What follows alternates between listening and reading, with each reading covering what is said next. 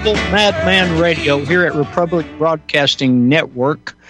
And the one thing I will tell you is that bad moon that you see out there is the one I refer to as the Yankee moon, because it sure ain't southern.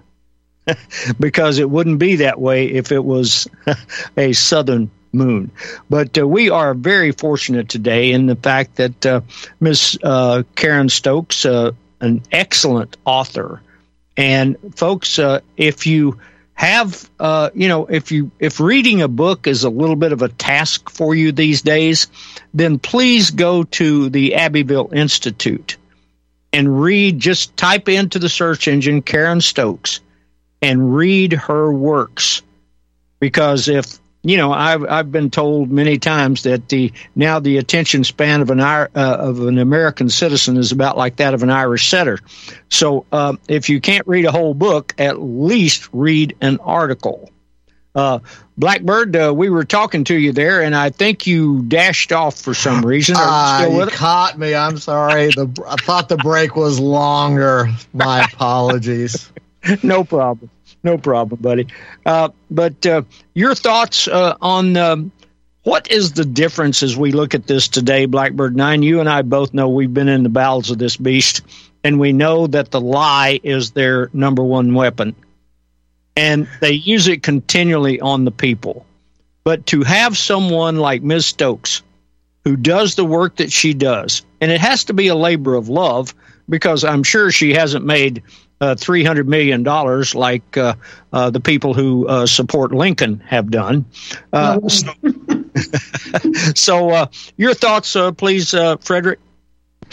Oh, just one. Thank you for this labor of love of this body of work, and that, like the Rebel Madman, going to the source documents and putting that out. And I know what it's like to go through those old letters and transcribe them so they can be published. That's very time consuming, meticulous work. And just, this is so important. Is how do you promote your work? I mean, do you go to festivals with the 10, or just do you advertise in magazines, or how do you try to get your work out there? Well, when I first started, I would have book signings set up by the publisher here and there, but mainly who has been I mainly get invited to camps of the Sons of Confederate Veterans and the United Daughters of the Confederacy, and I promote my books and sell them there. I have spoken to other groups and in other venues and done book signings, like at a bookstore and things like that.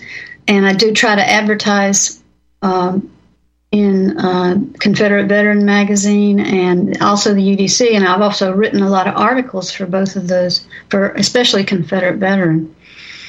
I wrote at least a half a dozen for them, and so you'll see some of my advertising in there. But I would when I first started, I would get invited to, say, a Civil War roundtable. And it would be populated mostly by Northerners. Oh, great! And they didn't seem to hear what I had to say about Sherman. Imagine that. They asked me if I thought he was a war criminal, and I said, "Yeah."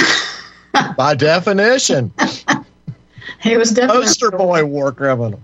And they weren't too happy with that, so I didn't ever get invited back there, I have the same problem with that. They don't let me speak in Watauga County anymore. But anyway, so I understand that. And I guess, what Mr. Gaddy was saying was, the power of the lie. And to me, the most heinous lie, like I was saying during the first hour, is the lie of omission. You just ignore this huge body of facts and evidence and history because it doesn't support the narrative.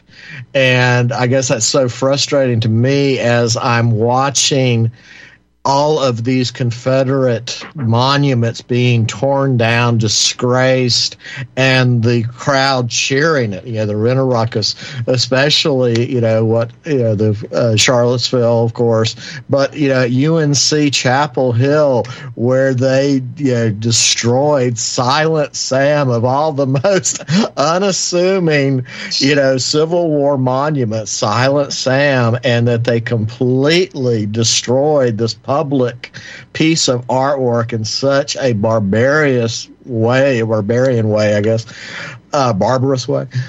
It's just cheering, and all the media of North Carolina thought that was the best thing ever, that they went on UNC Chapel Hill, taxpayer, university, the Daughters of the Confederacy, group that had that done as a memorial of all the people in North Carolina that fought in that war, and that they declared it a symbol of hate, a symbol of slavery, and it just had to be destroyed. And I was just wondering, what is your reaction to seeing all of these Confederate monuments being torn down?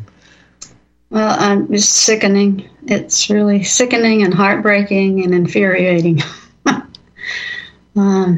And I don't know what you can do about it. These people who have been taught to hate the Confederacy and the South, it doesn't seem that you can reason with them very well, and so. I don't know. That's why I write. That's why I try to get the truth out there, because there's so many people like that who have been indoctrinated, and they don't know the whole story, and they've been told a certain version of history, and that's what they've imbibed in school, and so that's what they operate off of. So we've just got to get. And that's why the Society of Independent Southern Historians put out that little textbook that I was talking about. And homeschoolers use that, I'm pretty sure. And so homeschooling is, they tend to be more open to books like that. But the public schools, I don't know. I mean, when I went to school, it wasn't like that. I mean, because I'm 66 years old, and a lot has changed. But I really don't know what we can do about it, except just try to preserve what we have left and work towards getting the truth out. The Confederate Museum in Charleston is, we're still there, and sometimes we wonder, how long, for how long, but. Charleston is a very historic city, of course, and they have a lot of monuments there. And so far, the only major thing they've done there is taken down the statue of John C. Calhoun. That was like a landmark in the city, and it's been put away. But different organizations are trying to get possession of the statue and have it put somewhere else. I'm not sure where they're going to put it because it's a huge statue, but so far it's most of the things that are vestiges of the Confederacy in Charleston have not been harmed, although I think sometimes they'll put up a marker that will try to tell you something that's not true about a certain person, or imagine that. They have the interpretive signs and things, but I don't get out much and do touristy things in the city. I guess I should walk around and see what they've done to certain things, but so far Charleston is still pretty much intact, unlike Richmond. Oh, that's for sure. And Karen, if you don't mind, in Blackbird 9, I would like to relate to you a story. My wife and I started with our children when they were quite young, we had a goal of taking them to every Civil War battlefield in this country. That was our goal, to take our children and walk those battlefields and to let them see and understand as much as they could. And, of course, we even went all the way to Arizona, to the Battle of Picacho Peak, which most people have never heard of during the war. So we actually took our children even there, and we walked up to the top of Picacho Peak. And then I think he was 11, our son, and we took them on a tour which ended up in Lexington, Virginia. And so we, of course, Washington and Lee universities on one side of the street on Lecter Boulevard, and Virginia Military Institutes on the other side of the street. So we took our children there, and we had toured the museum. We had let them see, in the museum, we had let them see Little Sorrel, and, they had looked at the 4 canons at VMI, Matthew, Mark, Luke, and John. And we had, of course, there was this huge monument to Stonewall Jackson, who was a professor there. Mm-hmm. But at 11 years old, we had been on both sides. We had looked at Washington and Lee. We'd gone into the basement and looked at Lee's crypt and all of the things involved there. And because we wanted our children to know the truths of history. Well, we go out and we get into the car, and our son sitting in the back seat, 11 or 12 years old, I can't remember exactly which, and he said, well, Mom, Dad, right here's where I'm going to school. And so I said, which one? And he said, oh, VMI. And I said, and my wife and I looked at each other. Yeah, 12 years old. Yeah, he'll change his mind somewhere. We didn't say that, but that was our thought. But our son never, even though he was a pretty good football player and had scholarship offers, he turned them all down because he was going to VMI. And he graduated from VMI in 2001. And I'll never forget, some of his stories, but, after they pulled this debacle at VMI about tearing down the statue of Stonewall Jackson, and the way that the sneaking Marxists did it was just unreal, because there was usually, you had a break at VMI for Thanksgiving, and then you had a break for Christmas. But in between time, there were some classes. So the wonderful commandant said, okay, well, you guys go home for Thanksgiving. Just don't come back until after Christmas. Elongated vacation. So they tore down Stonewall's monument when there were no cadets present. Mm-hmm. And that just shows you the actual mindset of these crazy people who want to push the lies of history down our throat. But yes, we look at these things that are happening. And the thing of it is, and I don't think many people understand, we talk about our public fool system, but then we do not realize, or most people don't, that the 10th plank of the Communist Manifesto is government-controlled schools. So the government's going to teach you what they want you to know, and it does very seldom is it ever the truth. So, Blackbird, any of your thoughts on that, young man? I love the Stonewall story. That is so infuriating. It reminded me of the same slime mold tactic that they used to pass the Federal Reserve Act of 1913, which was everybody was going home for Christmas holidays, but they kept back enough for a quorum, and when everybody was gone, they voted it in, and it was kind of like, well, it's done now. What are you going to do? And so the same thing with the cadets. The cadets would have, hopefully stood up to it. And if, the regular Congress critters, if they knew what was going to happen with the Federal Reserve, maybe they would have stayed back. But it's that, war by deception. That's how these people work. It's, real politic. It's, this is the Marxist way. And so anytime you think they're giving you something, you always have to watch, what trickery is afoot with these, whatever they are. I don't know. But anyway, so that was just a couple of observations. So back to you. Well, thank you, sir.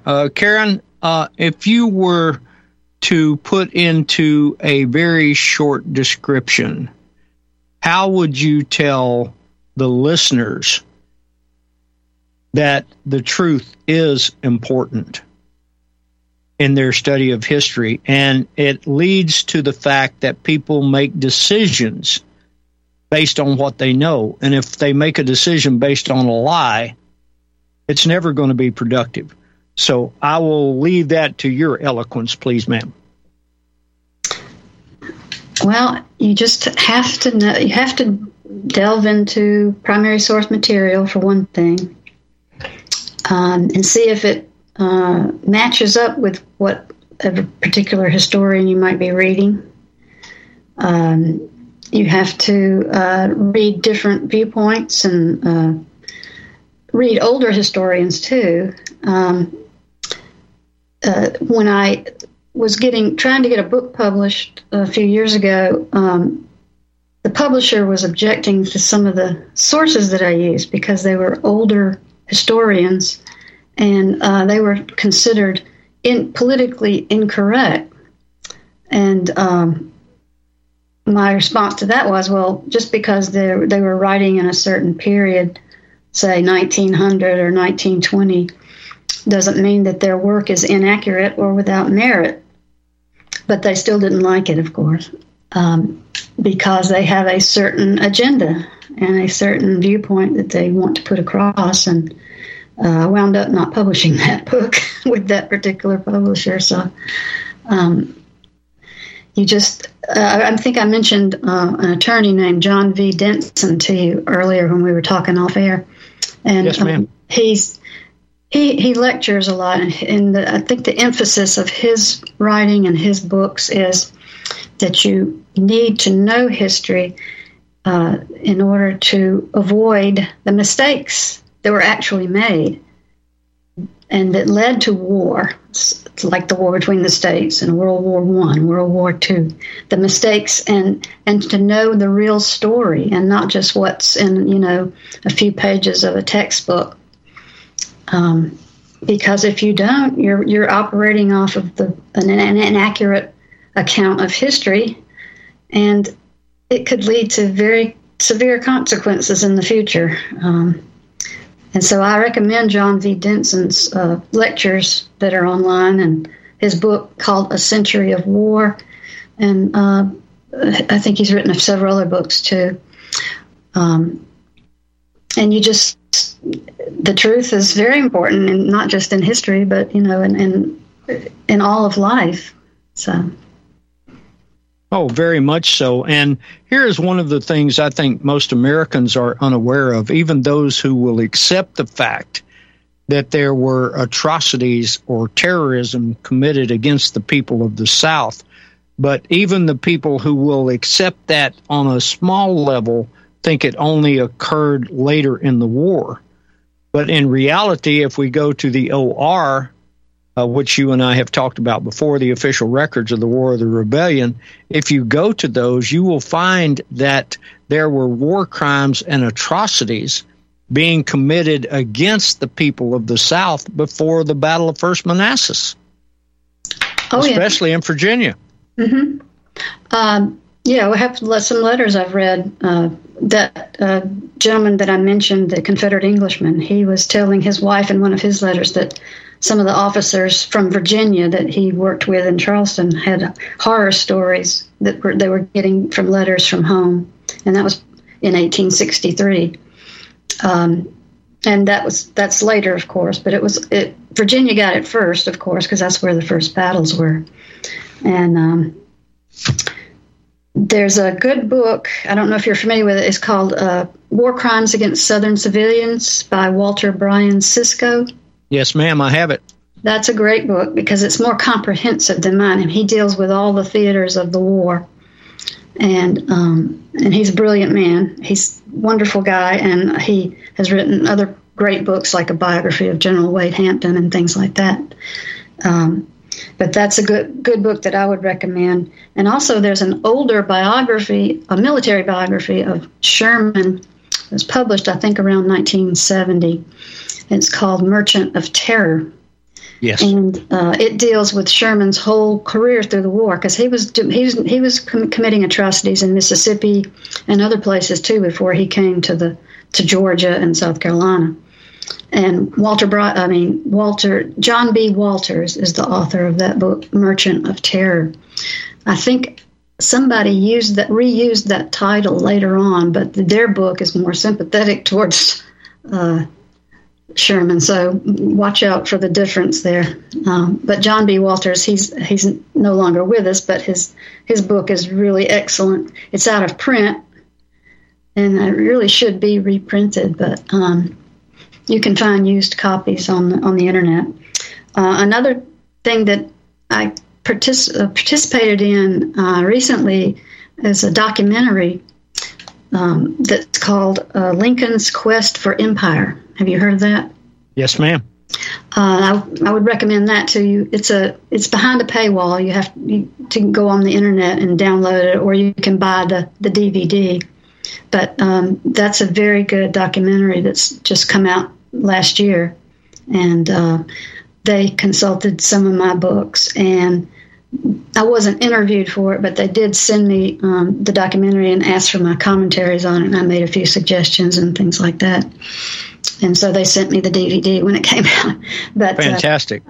They have great interviews with people on there, some of them from the Abbeville Institute, and some really outstanding historians too. So, well, Karen, if you don't mind, there is one book, that I would like for you to speak to. I know you wrote an article about it, and that was a book called Union Terror by Dr. Jeffrey Adicott. I think I pronounced the name correctly. I go ahead, ma'am. About that, I think somebody did a review of it on the Abbeville Institute, but it wasn't me. But I do have the book. It was published by Shotwell again. Yes, ma'am. Publishing, and I just read it a few months ago, and it's really good.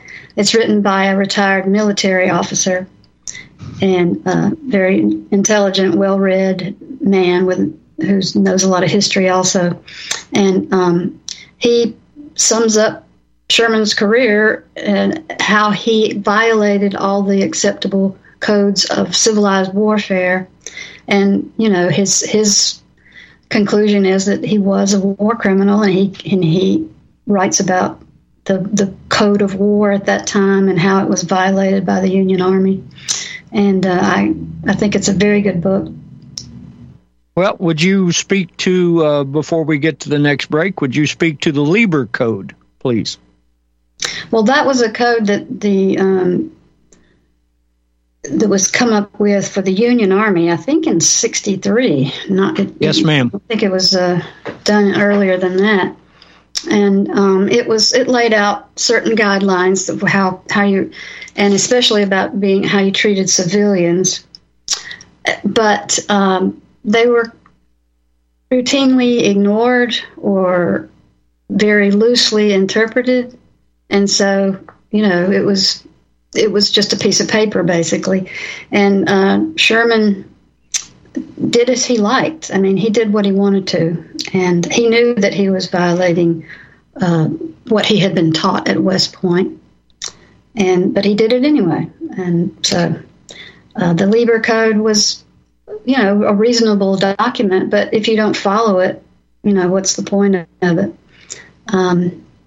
That Sherman told his soldiers in Georgia, with a wink, he would say to them, "Forage liberally."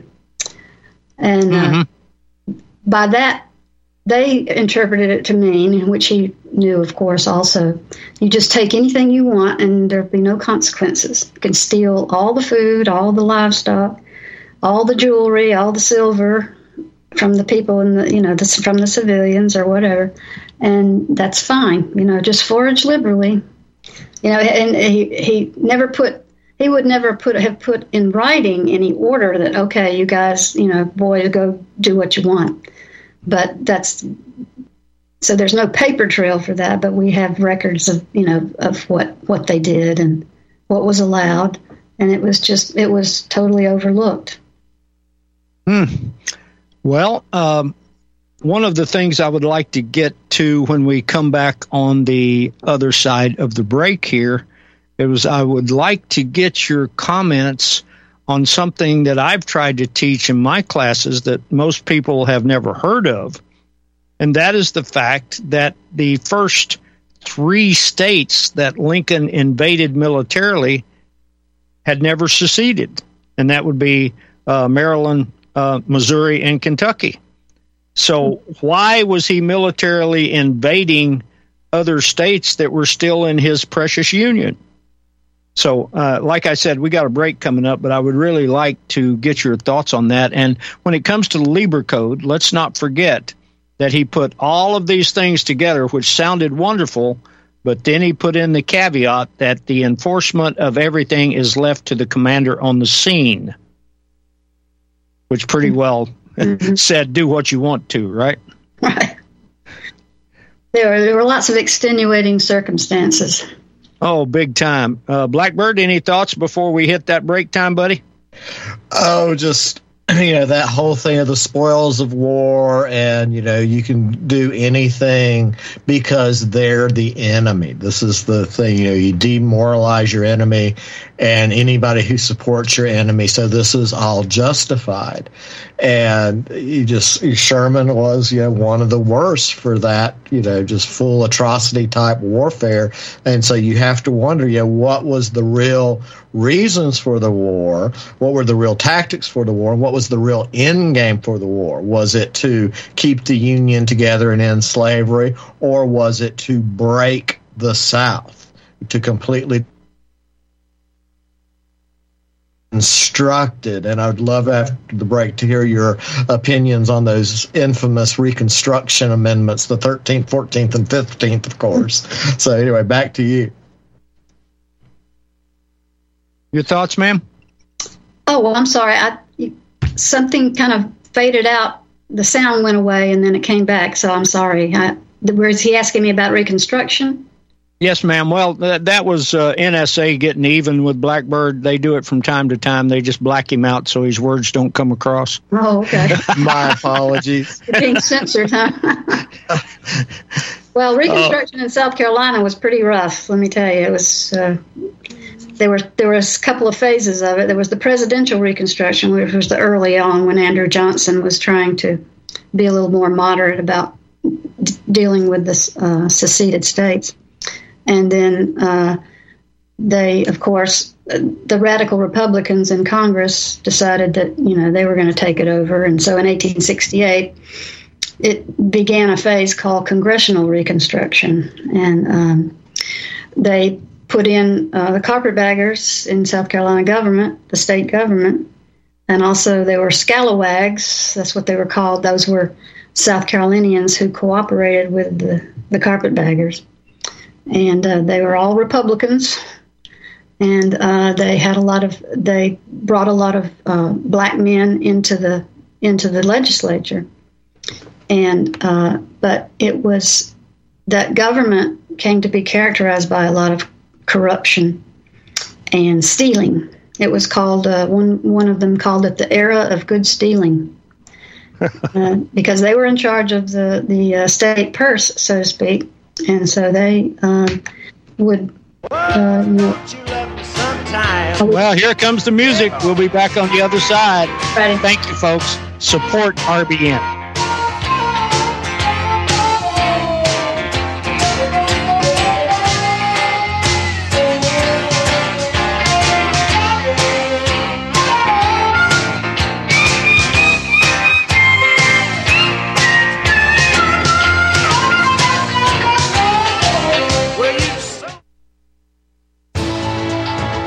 You are tuned in to the Republic Broadcasting Network. Visit our website by going to republicbroadcasting.org.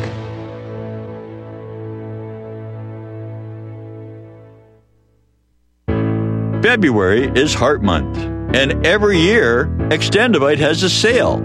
This year is no different. Extendivite is regularly $69.95 plus shipping and handling for a 2-month supply. In February, Extendivite is only $57.50 for a 2-month supply plus shipping and handling. Extendivite is a combination of garlic, cayenne, hawthorn, bilberry, ginkgo biloba, valerian, and milk thistle. These ingredients work synergistically to improve your overall health. So don't delay. Join the Extendivite family today. To order, call 1-877-928-8822 or visit extendivite.com. That's XTENDOVITE.com. Extend your life with Extendovite. Hi, Tom Bolton for Ease Off. I know so many of you are finding our Easy 4 carcass drop and lift an essential tool for your meat processing operation. But today I want to spotlight 4 of our new products. First, our right height hog cradles with steel or aluminum frames. Our customers love this back-saving innovation that enhances sanitation and speeds production. Next, our beef cradles with stainless steel or aluminum frames eliminate rust and corrosion. We hope you'll compare our quality and prices for this essential part of your processing line. Our cradles are especially effective when used with our power skinner. And finally, our hook tumbler will keep your hooks clean and polished. EaseOff.com. We make pigs fly. Cows, too. Ease Off, LLC, 417-932-6419.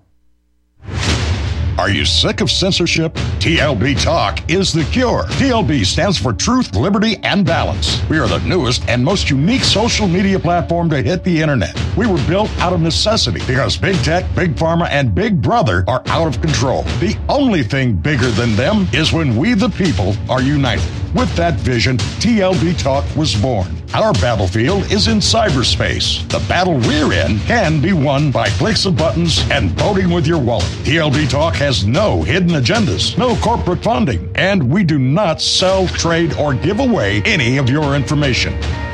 Our platform runs off of generous donations of members and merchandise profits. So please, check out our site. It's the best around. And be sure to stop by our store. It's loaded with items that'll have you feeling a sense of member pride and victory. Come unite with us today at TLBTalk.com and join the social media revolution.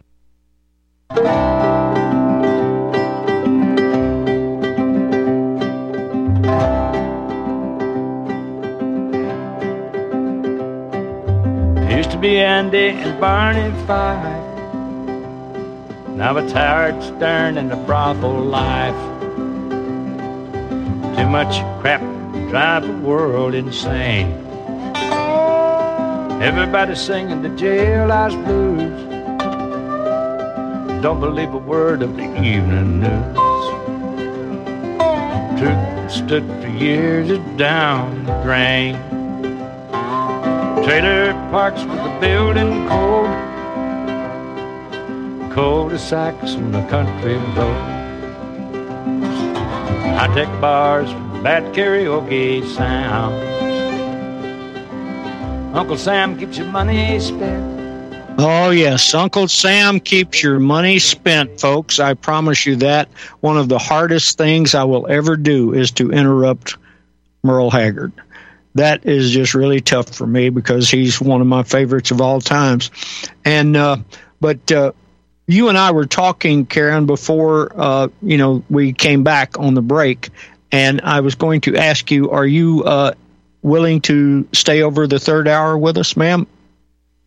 If you want me.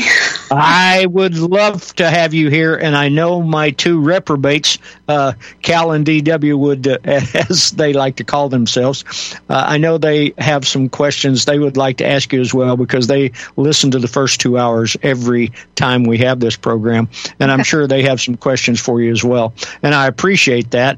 And folks, we'll be losing Blackbird 9 at the top of the hour because he does not want to suffer from Frederick fatigue, and he has to prepare for his show, which comes on after this one. And I highly would recommend that you folks listen to Frederick just as he continues to bring the truth to the point. So, Frederick, are you back with us? Oh, yeah. I'd just like to clarify, I don't want the RBN audience to suffer from Frederick fatigue. Let's be clear about this. I have thoroughly enjoyed this. I hate I'm going to have to leave you at the top of the hour, but I can't wait to hear with my morning coffee in the morning, the third hour, because I always love what you guys, Cal and DW, do, in that third hour when I have to leave and, add all those extra points and, correct all the things I got wrong. So I always enjoy that part of my Sunday morning get up early routine, sit and listen to you guys. But one of the things we were talking about before the break was, trying to get, the books into, education. And one of the big problems we have up here is with the public libraries. And under COVID King Roy Cooper and his commie carpetbagger boy wonder sidekick Josh Stein, they have basically, weaponized the public library system. So, when I first came back to, the mountains, it was like when I left, where your librarians were local people. Many of them were part of the historical societies and members of the church, etc. These were pillars of the community, and it was a focus on preserving Appalachian history in the public library. And then after 9/11, everything got invaded. And we now have this guy, Jacob Starks, who's just total anti-Southerner.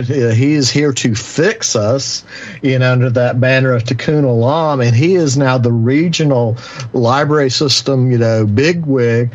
And he's promptly purging the libraries of all that old way and making way for the new multicultural Appalachian Mountains. And so it's, when I go down to the public library, it's interesting that all the banners are welcome the new Mexican population to Watauga County, and you look at the book bins where they're selling off all the inventory for pennies, and it's actual books, and they're replacing it with all of this Marxist revisionist history or made up history.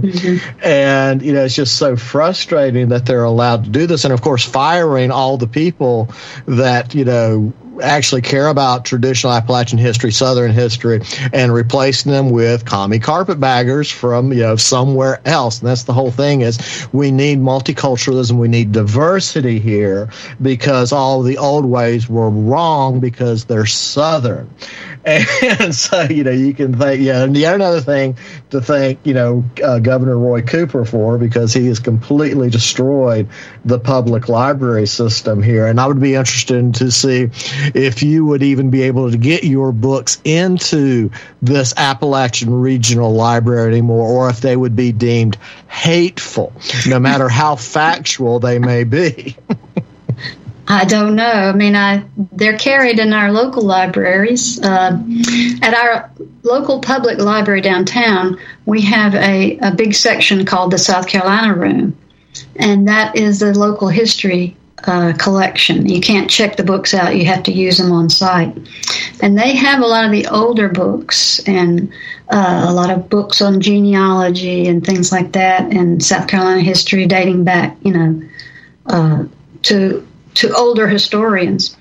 And I don't know if your library has something like that, but that might be something people could ask for, a local history room, at least, or section of the library to put local works and books about Appalachia written by local people, and stop selling off all these things that they're purging. I mean, I think that's awful to purge old books. But I know they have their agenda, so that's one of the things they're going to do. Well, beyond a shadow of a doubt, one of the things I know, Karen, is that my wife, Susanna, was in the field of education for 30 years.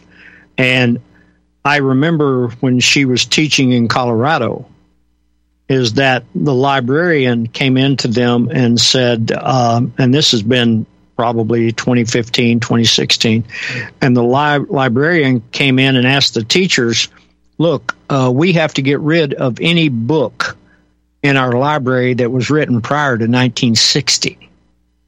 And so they're going to be offered for sale, and they're going to be like a nickel or a dime to buy those books. And I remember, my wife used to say when we first got married that when we got paid, we went to the bookstore, and if there was any money left over, we bought food. So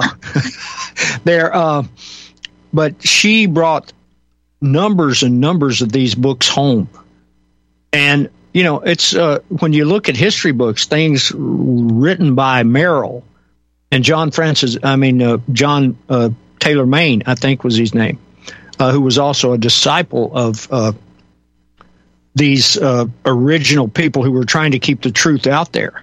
Mm-hmm. And so there is a purging going on. I think it started, Frederick, it happened after 9/11 for you, but that also, I think, was a continuation in 2005, 2006 when this started happening to the schools in Colorado. So, right. You're seeing it everywhere, and it's the same,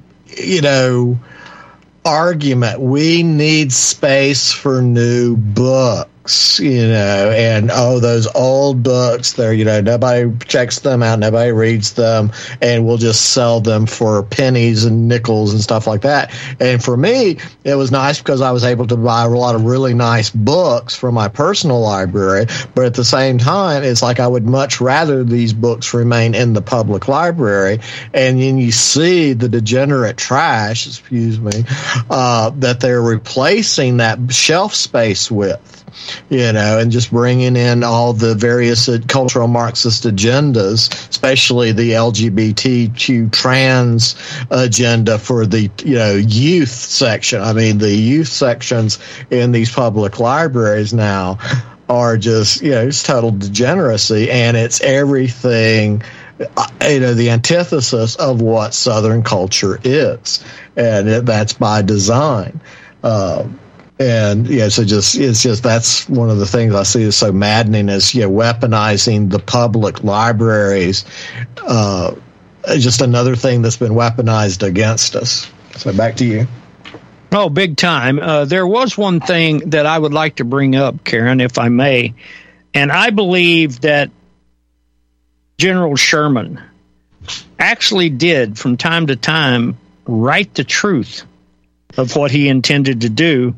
And one of those I will quote from one of his orders, and that is, just a part of it. But it says, the government of the United States has in North Alabama any and all rights which they choose to enforce in war. We can take their lives, their homes, their lands. We can take their everything, unquote. I've read that, yeah.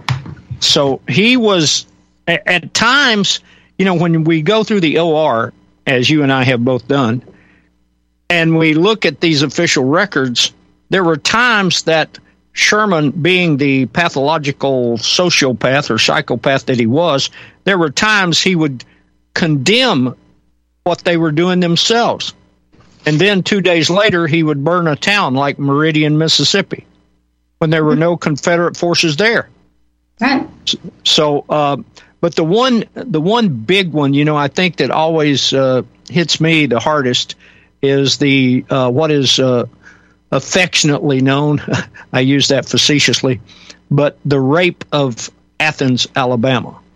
Mm. And this was done by a Russian.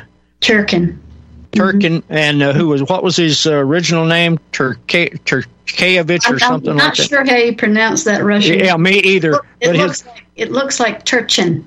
But his first name was Vladimir, and whatever. But he changed his name. He takes his troops into North Alabama. They commit all kind of atrocities, rapes, everything else. And I give General Rosecrans credit because he took him to court-martial. Right, he tried to. Mm-hmm. And the court-martial lasted what, almost a month, if I'm not mistaken. And then he's convicted and he's kicked out of the Army. And a few days later, Lincoln not only puts him back in the Army, but promotes him to brigadier general. Yeah, what gets you promoted. Yeah. So what was the message to the other Union commanders? Crime pays. Yeah, crime pays, and it pays real well. I don't know if you and I have ever talked about that, Blackbird, but are you familiar with the rape of Athens? You have talked about it before, and I've always wanted to follow up on it and do a deep dive, but I never have because I just really want to know his origin. Was he Russian or Russian? You know what I mean? Russian, echo, right? Well, he had served in the Russian army, and he was a Cossack. Yeah. He was probably one of the 49ers that came over. Yes, ma'am. Without a doubt.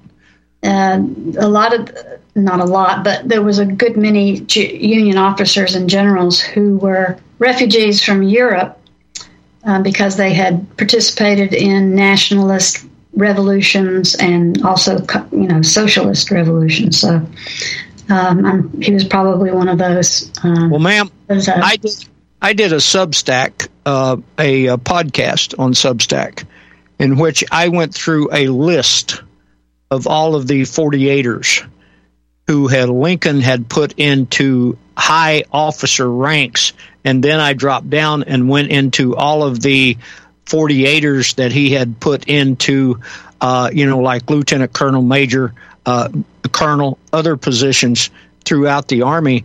And there were even, and this is something I think that parallels today, is the fact that my latest, and correct me if you have better information, but what I have found out is that something over 530,000 immigrants fought for the Union Army. Well, the statistic that I saw was that about 25% of the Union Army were immigrants, and most of those were from Germany or Ireland. They went over and recruited these men, offering them, money and, it's going to be a great time. Yes. Come to the United States and fight. Well, one of the things, like one of the Marxists that he put into office was Blinker. And I remember in Northern Virginia, some of the official documents that I read when I was there, the Confederates writing home would talk about the fact that they had been blinkered by forces that couldn't even speak English. So there were actually quite a few large units that didn't even speak the English language. Yeah, I read that in letters quite a bit. The soldiers, saying that these guys don't even speak English. The August Conrad that I mentioned earlier, he was from Germany. Well, he was from Hanover, which was a German state. Yes, ma'am. And when he was in Columbia and they were burning the place, he was trying to take refuge at a friend's house, but that was also on fire. And he went inside, and he caught a soldier trying to set fire to the bed of an elderly sick woman, and while she was still in the bed. And oh my! And so he grabbed the guy and pulled him off, and prevented her murder. But he said that he was really mortified to find out that this gentleman, I shouldn't say that this soldier was a German who could barely speak English. So, those were in Sherman's army too. And I remember reading one historian who said that they emptied a lot of the northern prisons to populate Sherman's army also. So. Oh, very much so. I think that is true. And when it comes to the Irish, and I'm Scots-Irish, those stubborn folks, the thing that I remember reading from quite a few was when the ships would arrive in the northern harbors during this time, and there were immigrants coming here from Ireland, that once the men got off, if they were military age, they were immediately, can we say, drafted into the Union Army. They had no choice. Mm-hmm. Mm-hmm. And they were given bounties, and that was at least an incentive, to. Yeah, I read some of them got really sharp with that. They would get a bonus for joining the Army, and then they would desert and go to another area and join again so they could get more money. Yeah, they called them bounty jumpers. Yeah, that's correct. Very good. Blackbird, since we're going to be losing you here in a few minutes, do you have questions for Miss Karen? Yes, I do. Okay, I'm going to be leaving, but I have to know your opinion on this individual that I never heard about. So even though I took all those, grade school classes and high school classes and college and university classes, I never, ever heard any mention of this guy at all until I started hanging out with people like the Rebel Madman. And I would love to hear what you have to say about Judah P. Benjamin. Well, he was a Jewish gentleman, a lawyer, and Jefferson Davis made him the Secretary of State of the Confederate States of America.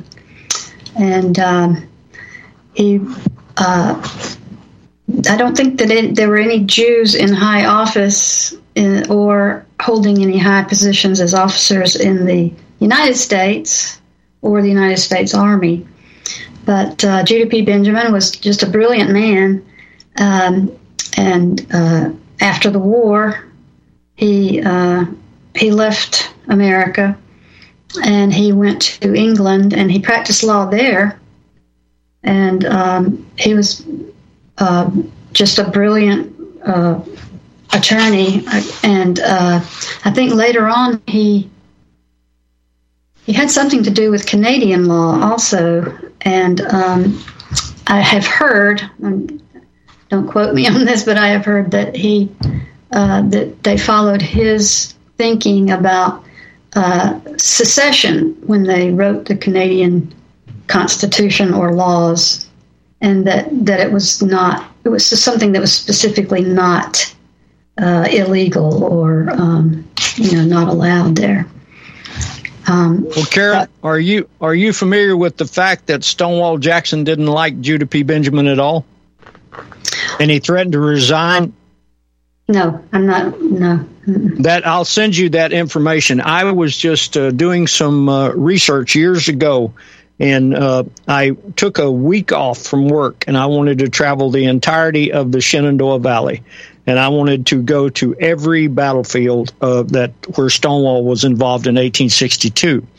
And in one of those, I think it was in Front Royal, where I found in the Historical Society that Stonewall had requested arms because most of the people from Virginia who was joining the Confederate Army didn't have proper military arms. They either had shotguns or, other weapons. And he sent a requisition for arms to the Confederate command in Richmond for additional arms. And do you know what Judah P. Benjamin sent him? No. Pikes. Wooden pikes. Not good. And Stonewall wrote a letter back, and he referred to Judah P. Benjamin as Jefferson Davis's pet Jew. Mm. And he said if he remains, at that time he was Secretary of War. Then he was moved to Secretary of State. Mm-hmm. But he told Jefferson Davis, if you keep him in as Secretary of War, I resign.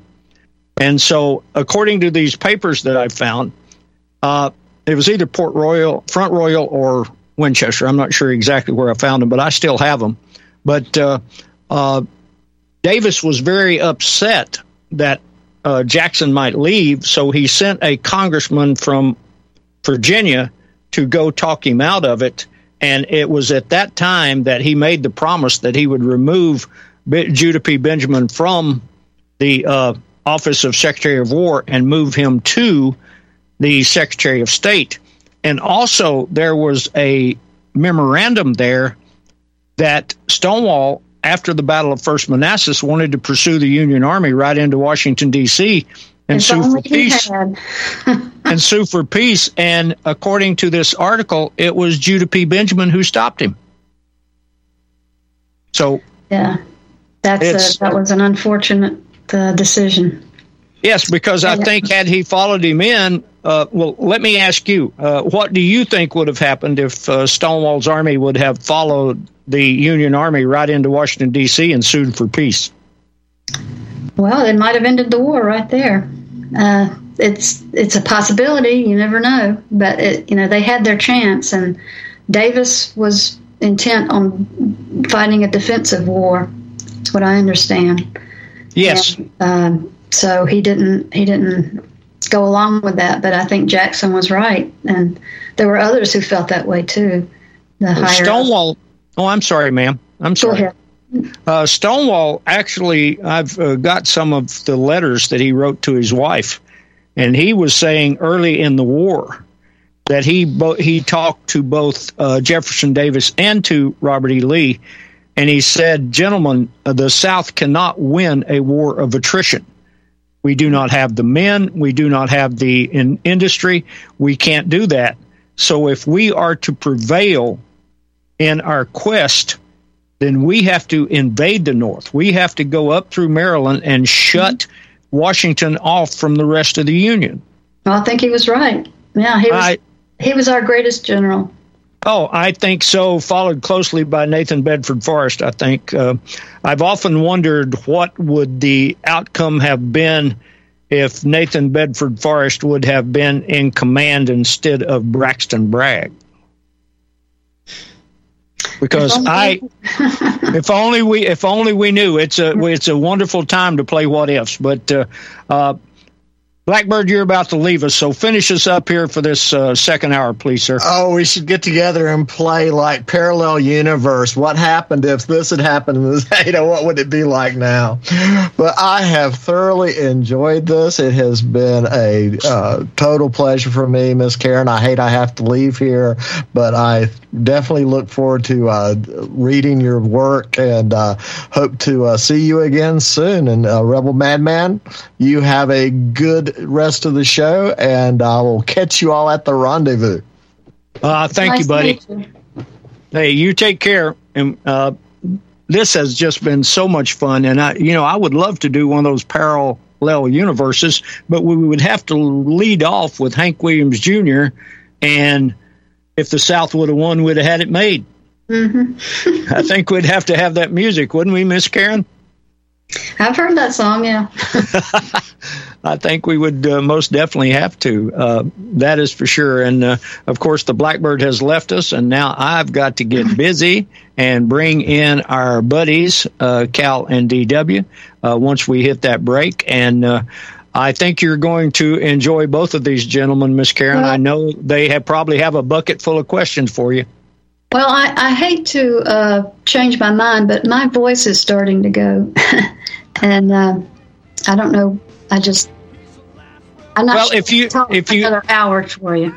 Okay, well, if you're not comfortable, that would be fine. But we certainly appreciate everything you've done. Thank you, ma'am.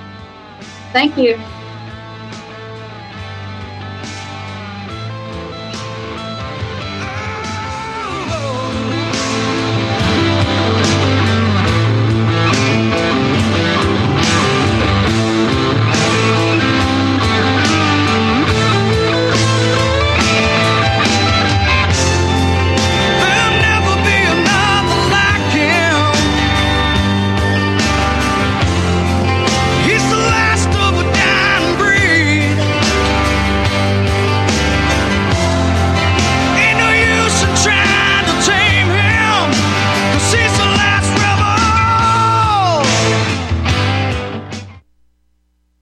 Corporate media dominates the American opinion. Finding independent voices that counter this avalanche is becoming increasingly difficult. With the endless corruption running rampant throughout our government, independent voices are needed more than ever to battle the offensive against our freedoms and liberties. As a listener of RBN, no one understands this concept better than you.